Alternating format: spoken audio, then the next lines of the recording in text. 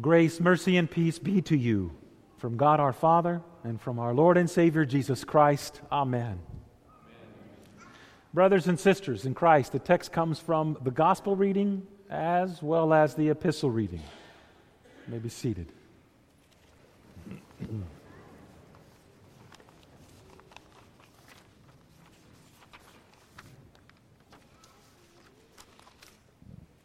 So what does it mean when you are to cut your losses? Well, the first point that you must come to an accurate assessment is, what exactly are your losses? That's the problem with this text, the gospel reading, that is. Because there are some things that you and I would consider losses and some things that God would not. And there's some things that we would not consider a loss, and God says, yes, you need to get rid of it. So what is this thing in us that we are to cut and lose? And what we are to cut and lose is that which keeps us thinking that the kingdom of Christ and the kingdom of the world are amalgamated. See, we have a mistaken notion of greatness. We assume greatness to mean achievement. It's a measurable quantity. It's something that we have that others do not, which separates greatness from mediocrity. Problem with that thought, it has no application in the kingdom of God. And that's Satan's great sin of temptation for you. Why else would those apostles ask the most benign question, but who is the greatest in the kingdom of heaven? They knew when they asked a specific criteria that would fulfill that answer. Someone who gives generously to the church. Someone who attends church regularly. Someone who opens that portals of prayer and that Bible daily. Someone who takes time to pray daily. They're great in the kingdom of heaven.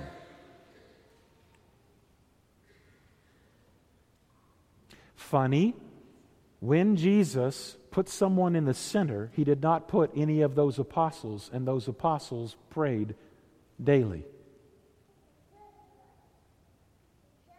He put a child. Not because the child is childish.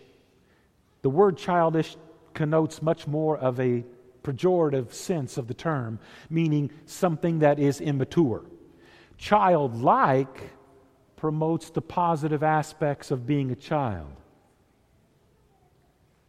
You look back in your memory. When you were a child, you did not worry about the house payment. You just knew there would always be a house, and you trusted your mommy and daddy. When you were a child, you didn't think about the car payment. You didn't think about the job layoff. You didn't think about the food bill. You didn't think about saving. You didn't think about your 401k or 401(c)(3) whatever retirement type of income. You only thought about simple things. And you trusted that your parents would take care of you. If you say, and I know you do, Jesus is my Lord, then why do you worry if He really is your Lord? Because a Lord promises to take care of His subjects. Are you not His subjects? Yes. Does He not say He will take care of you? Yes. Why do you and I worry? Part of being a child in this situation that Jesus is bringing him into the midst of these apostles is because the apostles were concerned about the things of this world. You and I have to be as adults. But Satan's temptation is to get us to move this kingdom of the world into the same place as the kingdom of heaven, and that is a sin. The kingdom of heaven is what matters. The kingdom of the world does not. But what do we strive for? God's will being preeminent in our life? And we spend more opportunity to be corrected by God so that we do know what His will is toward us? Or, and you see the struggle that the apostles were in, and if those apostles were in it, then so are you. Cutting our losses means to repent, to turn, and go back to the forgiveness we need. That's cutting our losses. That's becoming a child. Jesus said, whoever humbles himself like this child will be the greatest in the kingdom of heaven. Meaning, they will be what I'm looking for. And what does a child look like? Well, we just spoke to you. A child is somewhat trusting that someone else has that responsibility over us. The other side of a child, which is a part of this text, which is the most important part of this text, most children, at one time or another, though you and I fussed, most of us receive correction.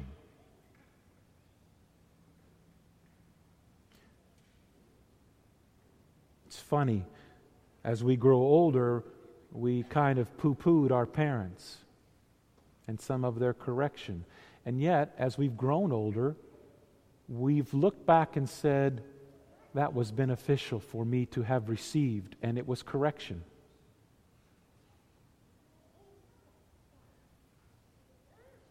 As we grow older and are married, the person who is the most influential probably in my life is my wife. And I am not the pastor or the chaplain or the man that I am without her correction. But I will be quick to say, neither is she the mother, the wife, the woman she is without me. But correction isn't easy, is it?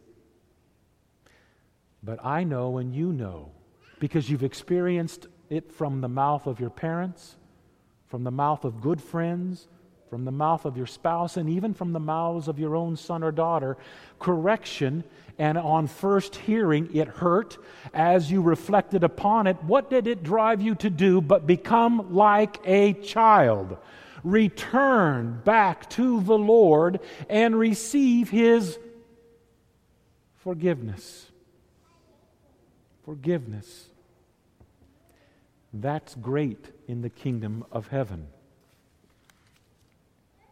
You are a living example of how God has used correction in your life. Now, granted, you can bring up all kinds of examples of where it was misused. Oh, yeah, we can always do that and become bitter. That's an ugly thing. You sang about that in that hymn. But we have benefited far more from correction. But it takes an effort to love someone like that, doesn't it? Loving someone like that means that you have to be engaged in their life on a regular basis. It can't be fleeting. How you doing? Fine. You? Wonderful. And that's all that's said.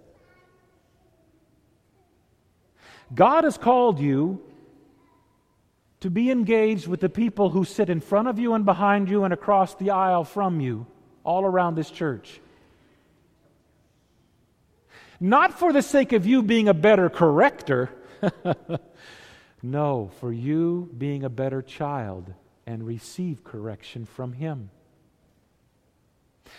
All of us want to be the smart one in the class, the eldest son or daughter who tells the little brother or little sister, "See, you should have listened to me. I told you so." Few of us want to be the one who heard the words of correction. And yet the only way we can listen to God's word of correction is to be continually engaged with Him. It's part of the reason why we're trying to get people to come back to church. That's the only way people can have correction in God's house by God. And that's how He uses you and me in their life and they in ours. We want to look at this text as if it's what we've got to do to our brother, rather than forgetting that it always takes two. This text is as much as receiving correction as it is in giving correction. How beautiful the parable that Jesus threw in there to make His point, the 99 and the 1. Because He wants us to start first and foremost in seeing ourselves not as the enlightened one who tells the unenlightened one what's wrong, but rather a child telling another child. The one is the lost sheep, and all of us, whether you grew up in the church, whether you grew up in a religious home, whether you didn't, all of us are the one sheep that Christ found in our mother's womb, at the baptism, at the Word of God being preached. He found us. We did not find Him. And He did not chastise us when He found us. He rejoiced over us because He found us. He gained us.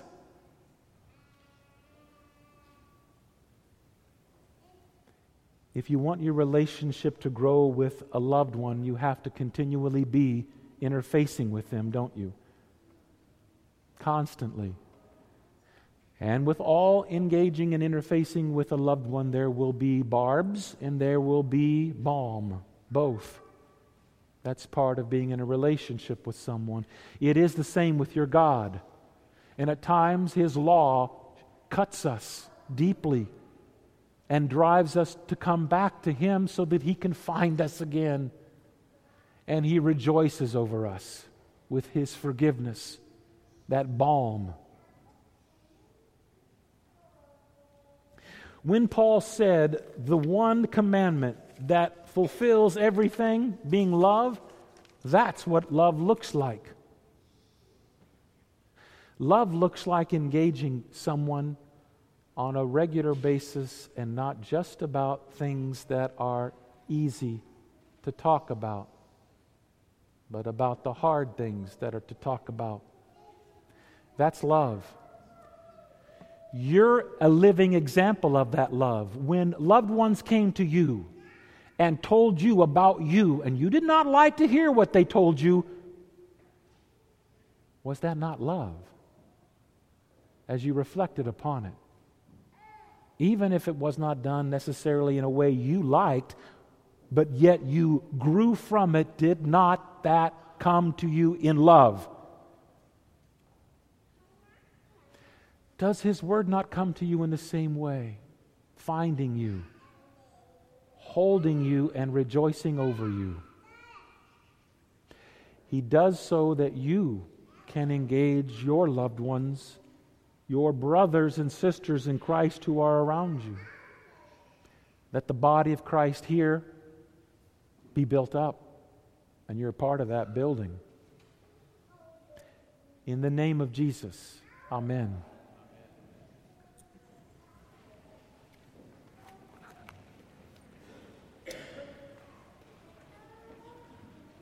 The peace of God, which passes all understanding, keep your hearts and minds on Christ Jesus to life eternal.